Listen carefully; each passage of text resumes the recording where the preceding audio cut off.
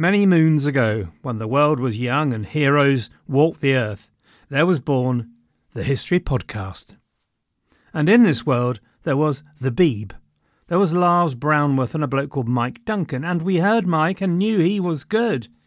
And so was spawned a new generation, wherein I was inspired by Robin Pearson, who picked up the mantle of the Roman Empire in Byzantium.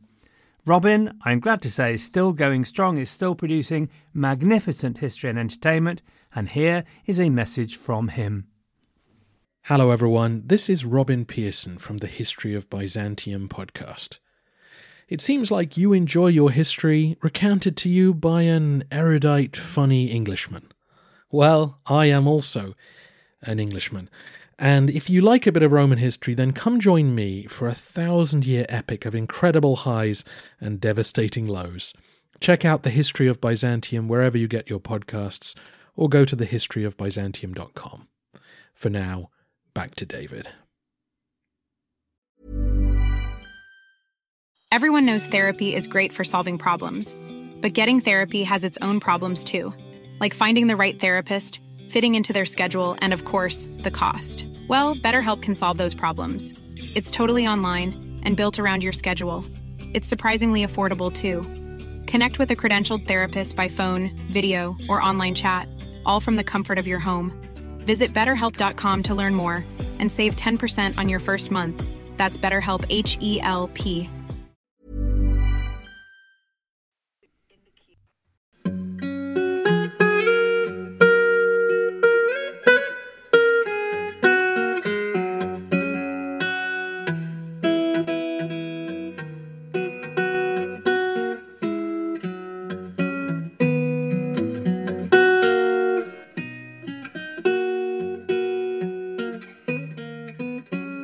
Hello everyone and welcome back to the History of England, episode 333, Choosing Sides. Last time we heard about the War of Words, how Charles managed to present himself as the defender of order, social hierarchy, permanence of tradition, defender of the Church of England. It was a powerful and simple call to arms, because he had a point. Parliament did appear to be innovators, taking over royal prerogatives in the name of Parliament and the people, accompanied by dangerous and radical ideas of liberty and individualism in politics and religion.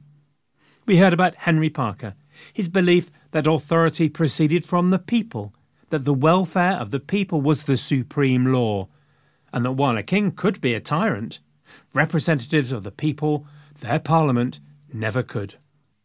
I think I promised you physical violence in this episode, and if so, I am afraid I lied. So sorry about that. I can be unreliable.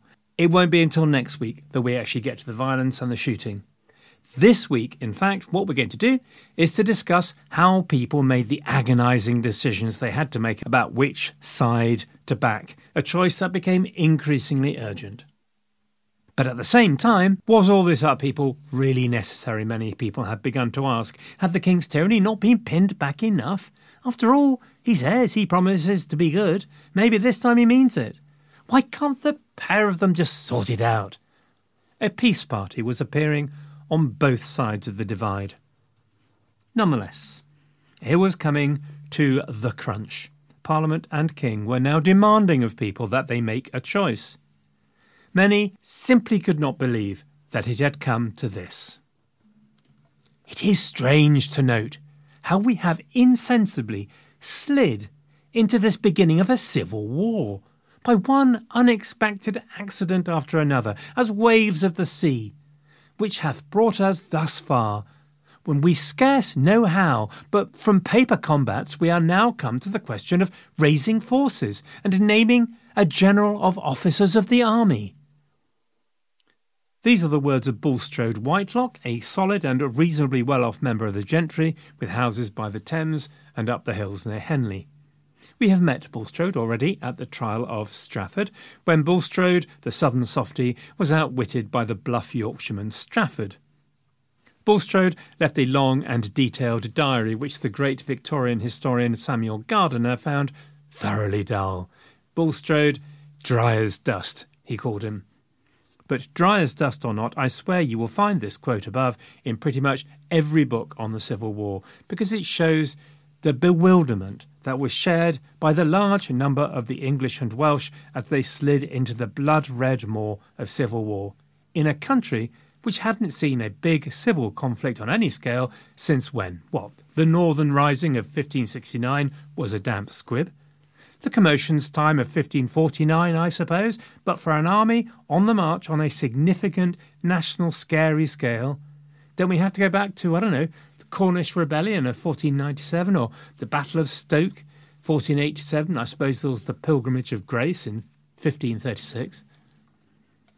I mean, we could debate all that, but whatever the tides and tensions in English society, it is cohesion, coherence, accommodation that is far and away the chief characteristic. Almost no one wanted to fight, and yet hundreds of thousands of English, Scottish, Welsh and Irish were about to nonetheless step into one of the greatest tragedies of our history. How people made the choice that they didn't want to make is the subject of this episode. There are a couple of fundamental questions concerning Civil War allegiances about which folk have argued back and forth, waving their papers in fury at conferences, rattling teacup aggressively against saucer in chin-wobbling frustration about the false steps and faux pas of their professional colleagues. One of these is why people made the choices they did, and whether ordinary folk like you and me, though of course I accept we are all of us extraordinary and there is no such thing as normal, whether ordinary folk such as us really had any choice or got involved in any way, or were simply, as David Underdown asks, cannon fodder in the war of the powerful and the extremist, targets for plunder, prawns cocktailed according to the wishes of their social superiors. We had a famous philosopher at the time, Hobbesy by name, and he not only feared that life could be solitary, poor, nasty, Brutus and short, but was frankly very cynical about the motivations of the woman on the Clapham omnibus. There are very few of the common people that cared much for either of the causes, but would have taken any side for pay or plunder. For shame, Hobbesy. But for Kidderminster minister Richard Baxter, Hobbes was no kidder. The poor ploughman understood but little of these matters, but a little would stir up their discontent when money was demanded. Talking of ploughmen, Nick of this parish some time ago sent me a note about a story a historian tells, one of those great stories of the Revolution. There we are then at one of the biggest battles of the Civil War. It's Marston Moor in 1644. Rival armies are all drawn up, hearts are in mouths, cannons are primed, ready for blood and glory. But unable to have at it because some sturdy yokel was ploughing his fields between the armies. Well, he was rapidly brought up to speed about the war between King and Parliament, at which he leant on his plough, rolled his eyes and asked, "What has they two fallen out again?" But probably in a Yorkshire accent. Anyway, nice story. Thank you, Nick. We've gone through various fashions of explaining how and why people got involved in the historiography of it all.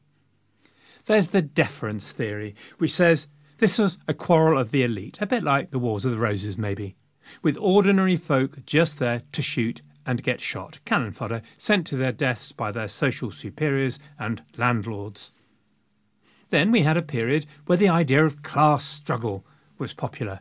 A politicised, middling sort of merchants and lesser gentry seizing political control from the old guard, Christopher Hill and his like. And while the out-and-out Marxism thing might have departed stage left, pursued by lack of evidence, a sort of class explanation does still remain, which was around at the time and of which people were very conscious at the time.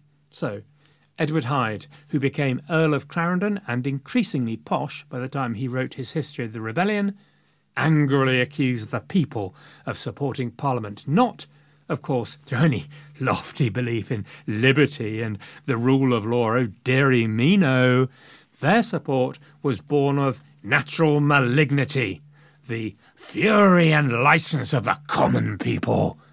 Acting directions note here, by the way, take enormous swig of port, let some dribble down your lips onto your chin as you spit bile on the common people. barbarity and rage against the nobility and gentry. No one accused Clarendon of being woke, but he was not alone. As the shooting started, the Earl of Danby confidently predicted to his steward, "The king would have the better, for the gentry would stick by him. Parliament had only the common people." Poor old Parliament, eh?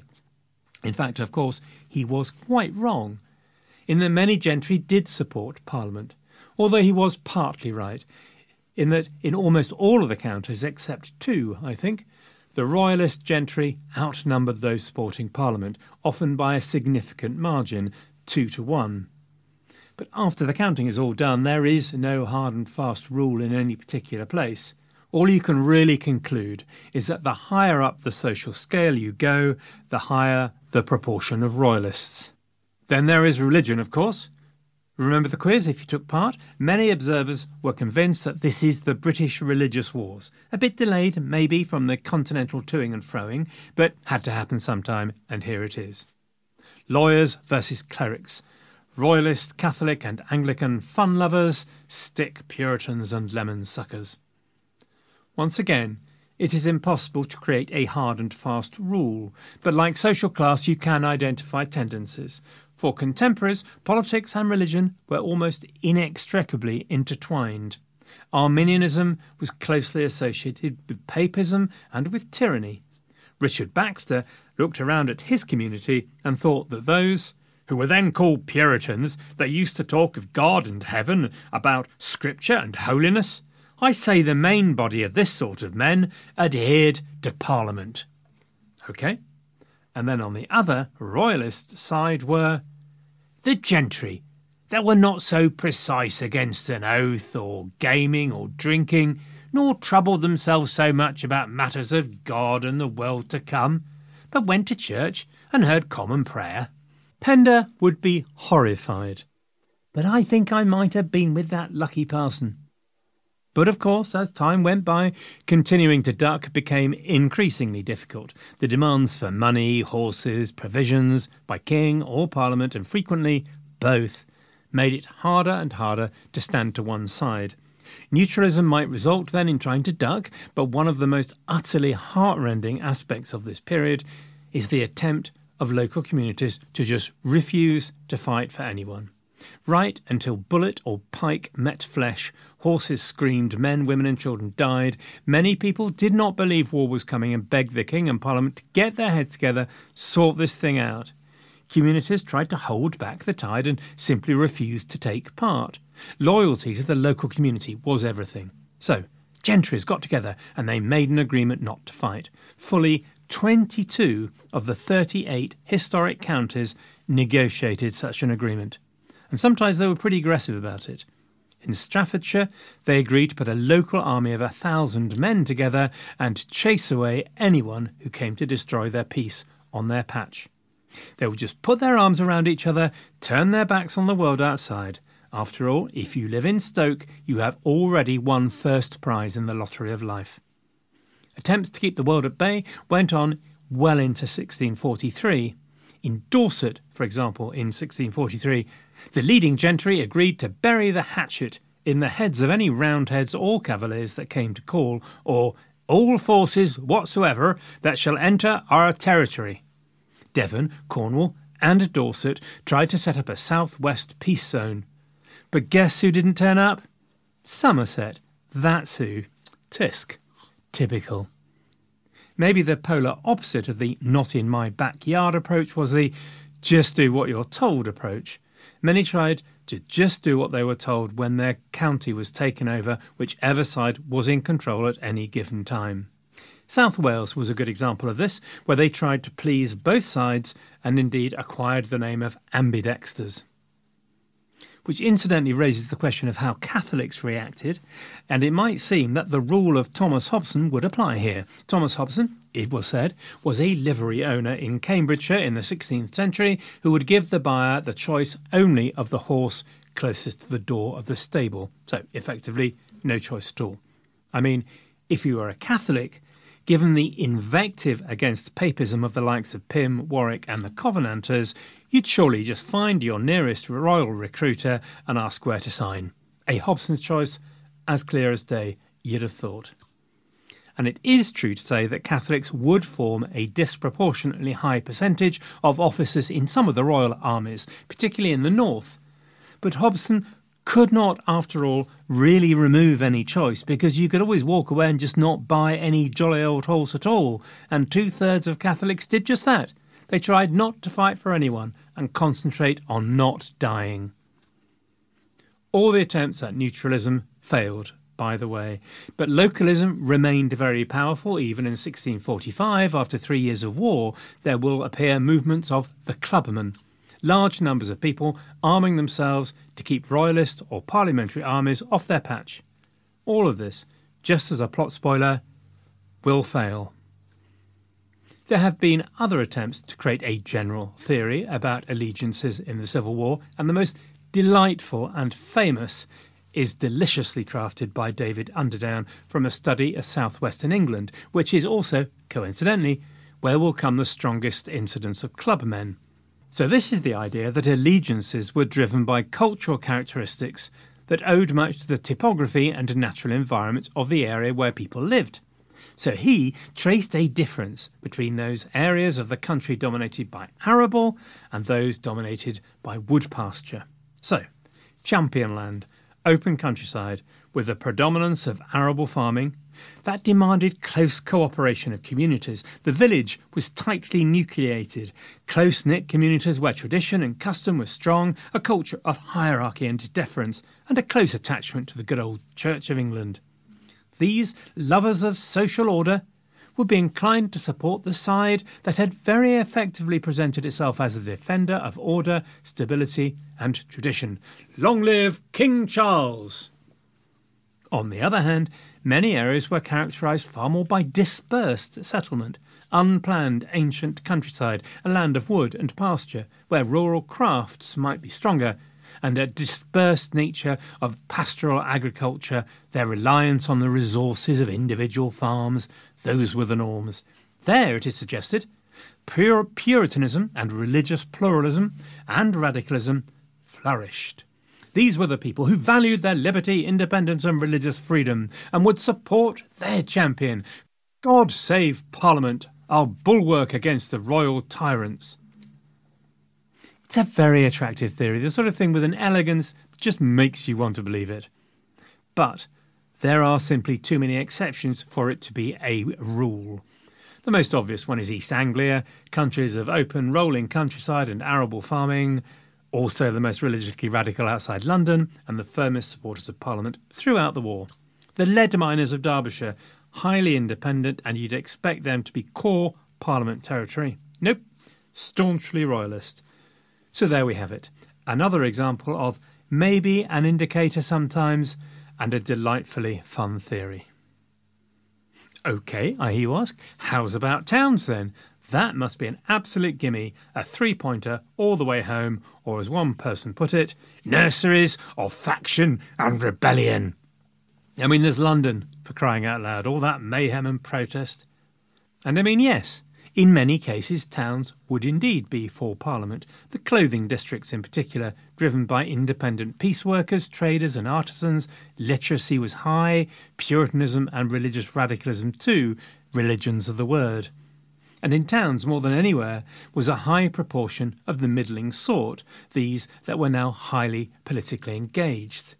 So, Coventry, the West Riding of Yorkshire, Birmingham, Norwich, all these were strong supporters of Parliament. But, just as Mayor Richard Gurney in London had helped the King make a comeback and a triumphant entry into London in November 1641, had fought the likes of Isaac Pennington and John Venn, so the wealthy aldermen in many towns were either worried by the social chaos promised by religious radicals or just wanted none of it at all because war was not good for trade. They often enjoyed political and commercial privileges under the King. Well, what would Parliament do with those? So Bristol, Worcester, Gloucester, they tried to stay well out of it. Places like Leeds and Newcastle, there was a strong difference of opinion between the elite and the people. Oxford and Cambridge are interesting. There, gown was for king, town was for Parliament. It is, again, complicated. Have you had enough now of not simple? Might be easier just to go for the good old traditional north and west equals royalist, south and east equals parliament, wham bam, thank you Sam. Next! But hang on, even Wales isn't simple. Everything I had read used to take it as for granted that for the Welsh, Charles was, well, king. And indeed there were very powerful magnates, the Marquis of Worcester at Raglan Castle, the Earl of Hereford, the Dacres in Wales, who did indeed provide massive power bases for Charles. But there were also many powerful supporters of Parliament, especially initially, particularly the Herbert Earl of Pembroke in South Wales. In the end, you just have to get your hands dirty and understand the situation in each county. We're going to do a few in a moment, and a few families as well, because the word I want you to go away with this episode is division. The Civil War divides everyone. Country, county, community, village, family. There are some indicators, as we have discussed, but there are no hard and no fast rules. The one that really brought that home for me was the court interest. So, office holders of the king, essentially, owing loyalty directly to the king for their employment, paid and employed by the king, 900 of them, surely a shoo-in for Charles. Wrong. About half were, the other half either supported Parliament or tried to stay completely out of it. I might take us to God's own county, Yorkshire, to illustrate the message of this week's episode, which is that most people made decisions very reluctantly, that those choices depended on a vast array of local and personal factors, but that people did make a choice, one way or another. No one really believes anymore that the civil wars were purely an elite affair like the Wars of the Roses. People made an active choice for a side, king, parliament, or simple survival.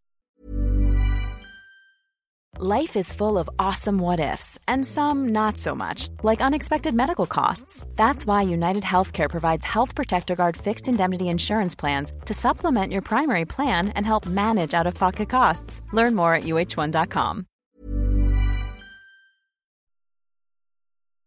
So, let me take you away from all this and whip you off to Heworth Moor, 2 miles to the east of the glorious city of York. It is the 3rd of June 1642, and by golly, an area which was normally windswept and deserted was heaving with people. Ministers, yeomen, husbandmen, a pretty fair cross-section of society, and there were 40,000 of them. That, my friend, is a lot of people.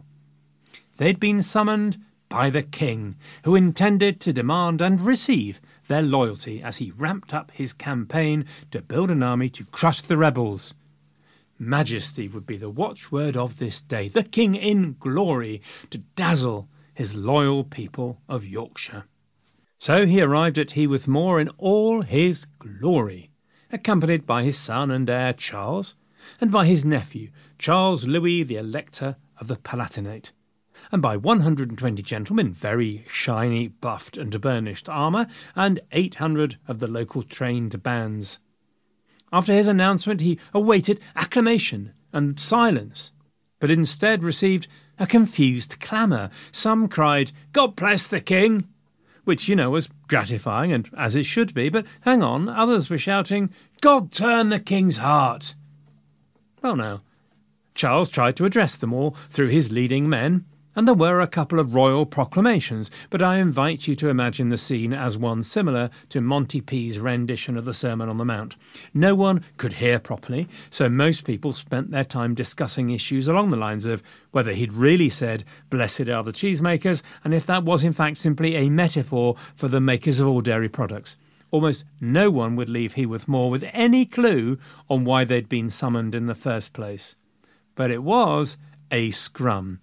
As the event unfolded, Charles realised to his horror and frankly injured outrage that rather than reverence for the king ahead, there was politicking and frankly Bolshevism going on, hundreds of years before the Bolsheviks gave rise to the word. And this is, as far as the good people of Yorkshire are concerned, I have to tell you, sui generis. Yorkshire folk are not given to just doing what they're told without a good reason. So there were groups of gentlemen and gentry working the crowd for support. For the king by some, but outrageously for Parliament by others, like a socialist turning up to a meeting of the Newport Pagnell Conservatives' annual tombola. This was not a royal progress. This was a scrum. There were handshakes, pledges, deals, exhortations, pleadings, curses going on all over the field. It was chaos. This was supposed to be a glorious fundraiser, a royal recruitment. Instead, here we had the dignity of the supposed fine leaders of society desperately bidding for the favour of commoners. Then a Yorkshireman horse approached the king's party. It was a young soldier who Charles had knighted on the eve of the Bishops' War, had he remembered. The young man's name was Thomas Fairfax, and he looked to address the king. But the guard and the gentlemen weren't having that. The ones around him drew their horses closer and tried to keep him away. But Fairfax wouldn't be denied. He had a petition to present from his community. Charles tried to refuse to receive it, but Fairfax pushed his way through and slapped the petition defiantly on the king's pommel. Charles pushed his horse past Fairfax and refused to acknowledge him. At this time, the Fairfaxes, relatively minor gentry from the West Riding of Yorkshire, were worried about the king's actions, but they weren't decided either way. As the king pushed them aside, he would live to regret his contemptuous dismissal of them and his declaration later that the Fairfax and his supporters were a few mean, inconsiderable persons disliked by the known gentry, clergy, and inhabitants of the whole county. Charles was wrong.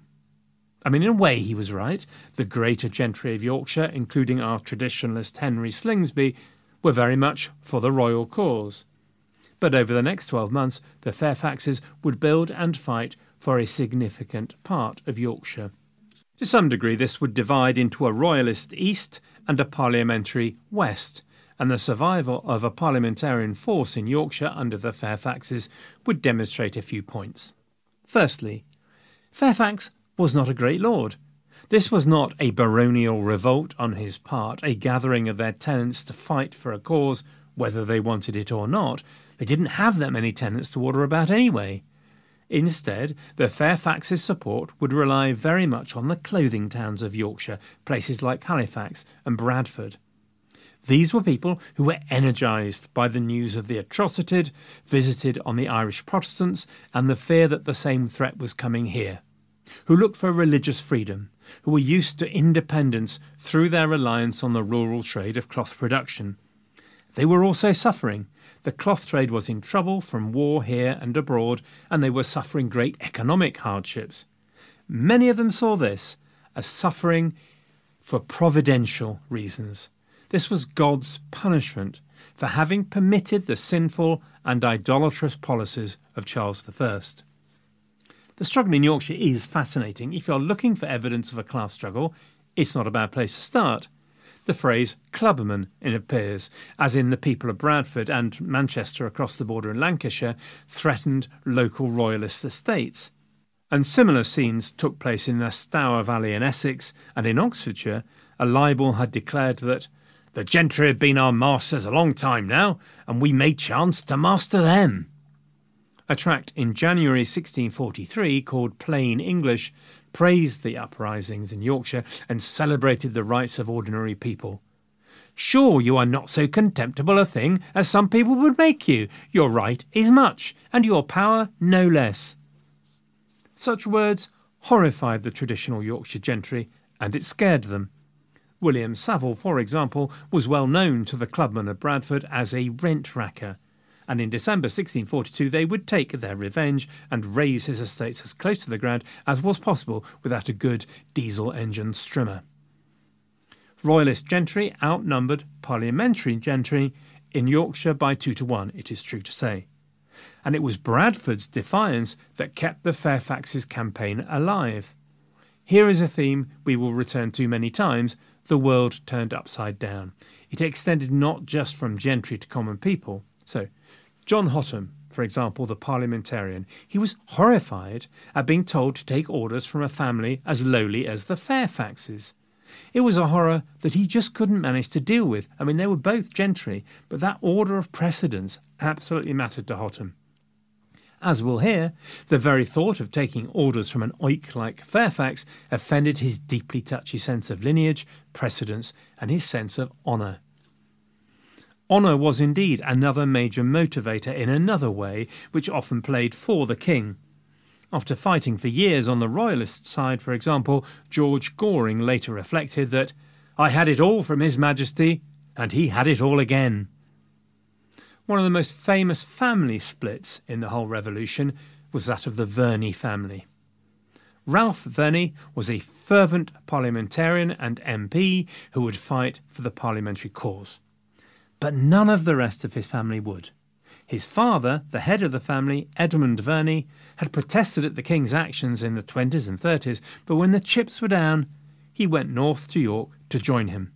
And he wrote, "I do not like the quarrel, and do heartily wish the king would yield and consent to what they desire, so that my conscience is only concerned in honour and gratitude to follow my master. I have eaten his bread and served him near 30 years, and will not do so base a thing as to forsake him."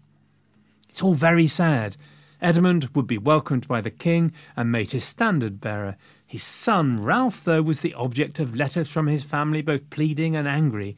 A friend of his mother, Anne Sydenham, wrote of her anger at Ralph's decision to fight for Parliament, and the people for whom he fought.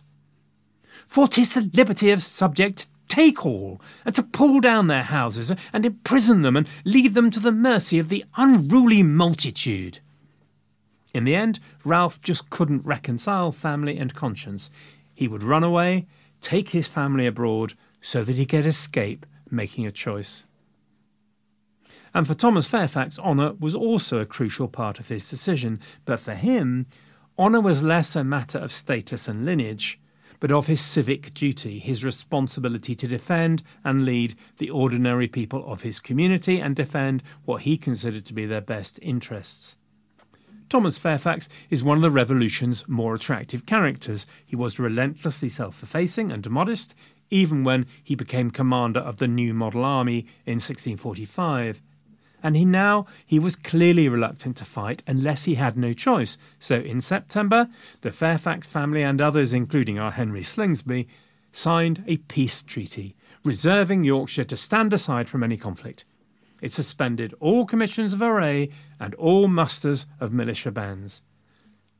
Like the other 21 counties that tried to do the Canute hold back the tide thing, it failed within a month. OK, look, that's enough, I think, although there will be more agonising about choices before we're done. How to summarise all of this before we move on to our climactic scene of the week. Hopefully you have the message of families, counties, communities split, of active participation by all classes, of a politicised middle sort. That choices were made for a variety of reasons, from deference and loyalty to religion to resistance to tyranny, even to class. There were no hard and fast rules, just indicators. The historian Mark Kishlansky probably summarises it as well as possible when he wrote the following. Royalists fought for the traditions of religion and monarchy that their ancestors had preserved. They believed in bishops and the divine right of kings as the mooring of a hierarchy in church and state. Parliamentarians fought for true religion and liberty. Their fundamental principle was consent, an ingrained belief in the cooperation between subject and sovereign. I can see you rolling your eyes and saying, well, why didn't you say that to start with so that we could get on with the fighting? We want blood, give us blood, and all that sort of thing. Well, Kishlansky's summarising, and you can have too much of summarising. It's a drug. But OK, let's now get on with it. Now, Heworth Moor was not one of Charles's high spots, but he was learning. After all, he was now consistently doing what he'd hated to do ever since he first came to the throne. He was engaging with the people. He didn't have the good Queen Bess common touch thing quite, but he'd made his great entry into Edinburgh, into London in November, and here he was at Heworth Moor. We've seen with Edward Hyde that he did have that ability to make people feel special when he so chose, to draw them in. He now went on a series of progresses from York to Doncaster, Nottinghamshire, Leicestershire, and most successfully of all, to Lincolnshire on the 13th of July, where crowds lined the streets and cheered, and he met all the local dignitaries, caressing the principal gentlemen severally, familiarly, and very obligingly. Said that way, it sounds a little dodgy, it has to be said. But hey, look, you don't get to see royalty very much in Lincoln. So, in a fit of enthusiasm, they promised 400 cavalry to support him. The message, as 1643 unfolds, is that Charles is perfectly capable of generating enthusiasm and loyalty from those that agree with his worldview. By August 1642, it was time. Charles felt that Hotham's defiance and Parliament's stealing of military power was effectively a declaration of rebellion, and he was now free to act. He had pressed the flesh, called on his great men. People were coming to his call, and armies were collecting under the Earl of Newcastle, the Earl of Hertford, the Earl of Northampton, and others. He had lift-off, and he planned a great event to start the great crushing of Parliament's hopes. It would be in Nottingham, and he would be surrounded by a loyal, cheering crowd, his people, as the great comeback was launched. On the 12th of August, 1642, he sent out a proclamation ordering his subjects to attend him at Nottingham on the 22nd of August, where we intend to erect our standard royal in our just and necessary defence, and whence we resolve to advance forward for the suppression of said rebellion, and the protection of our good subjects among them, from the burden of the slavery and insolence under which they cannot but groan, until they be relieved by us. The day dawned. The summer, sadly, was not playing ball. It was rainy and it was blustery.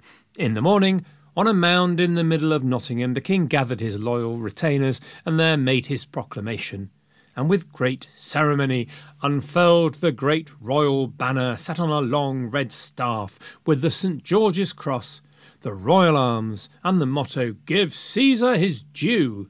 The drums rolled, the trumpets blared, they struck noble poses. Edmund Verney, now made Knight Marshal, and firmly gripping the standard, declared loudly that they who would take that standard from him must first wrest his soul from his body. It was raining. As Charles looked out from the standard, pretty much nobody looked back. Well, in fact, there were about 30 miserable, wet-looking individuals who had come along and stood there in the dripping rain. And then everyone wandered off. That night, the standard blew over and lay in the rain and the mud. It wasn't a great start, to be fair. But look, we're off. England was at war with itself. Next time, us English will indeed start shooting at each other and the killing will start. So, it is with a heavy heart that I invite you to join me next week for the History of England. In the meantime, thank you all for listening very much. Thank you for taking part. Good luck and have a great week.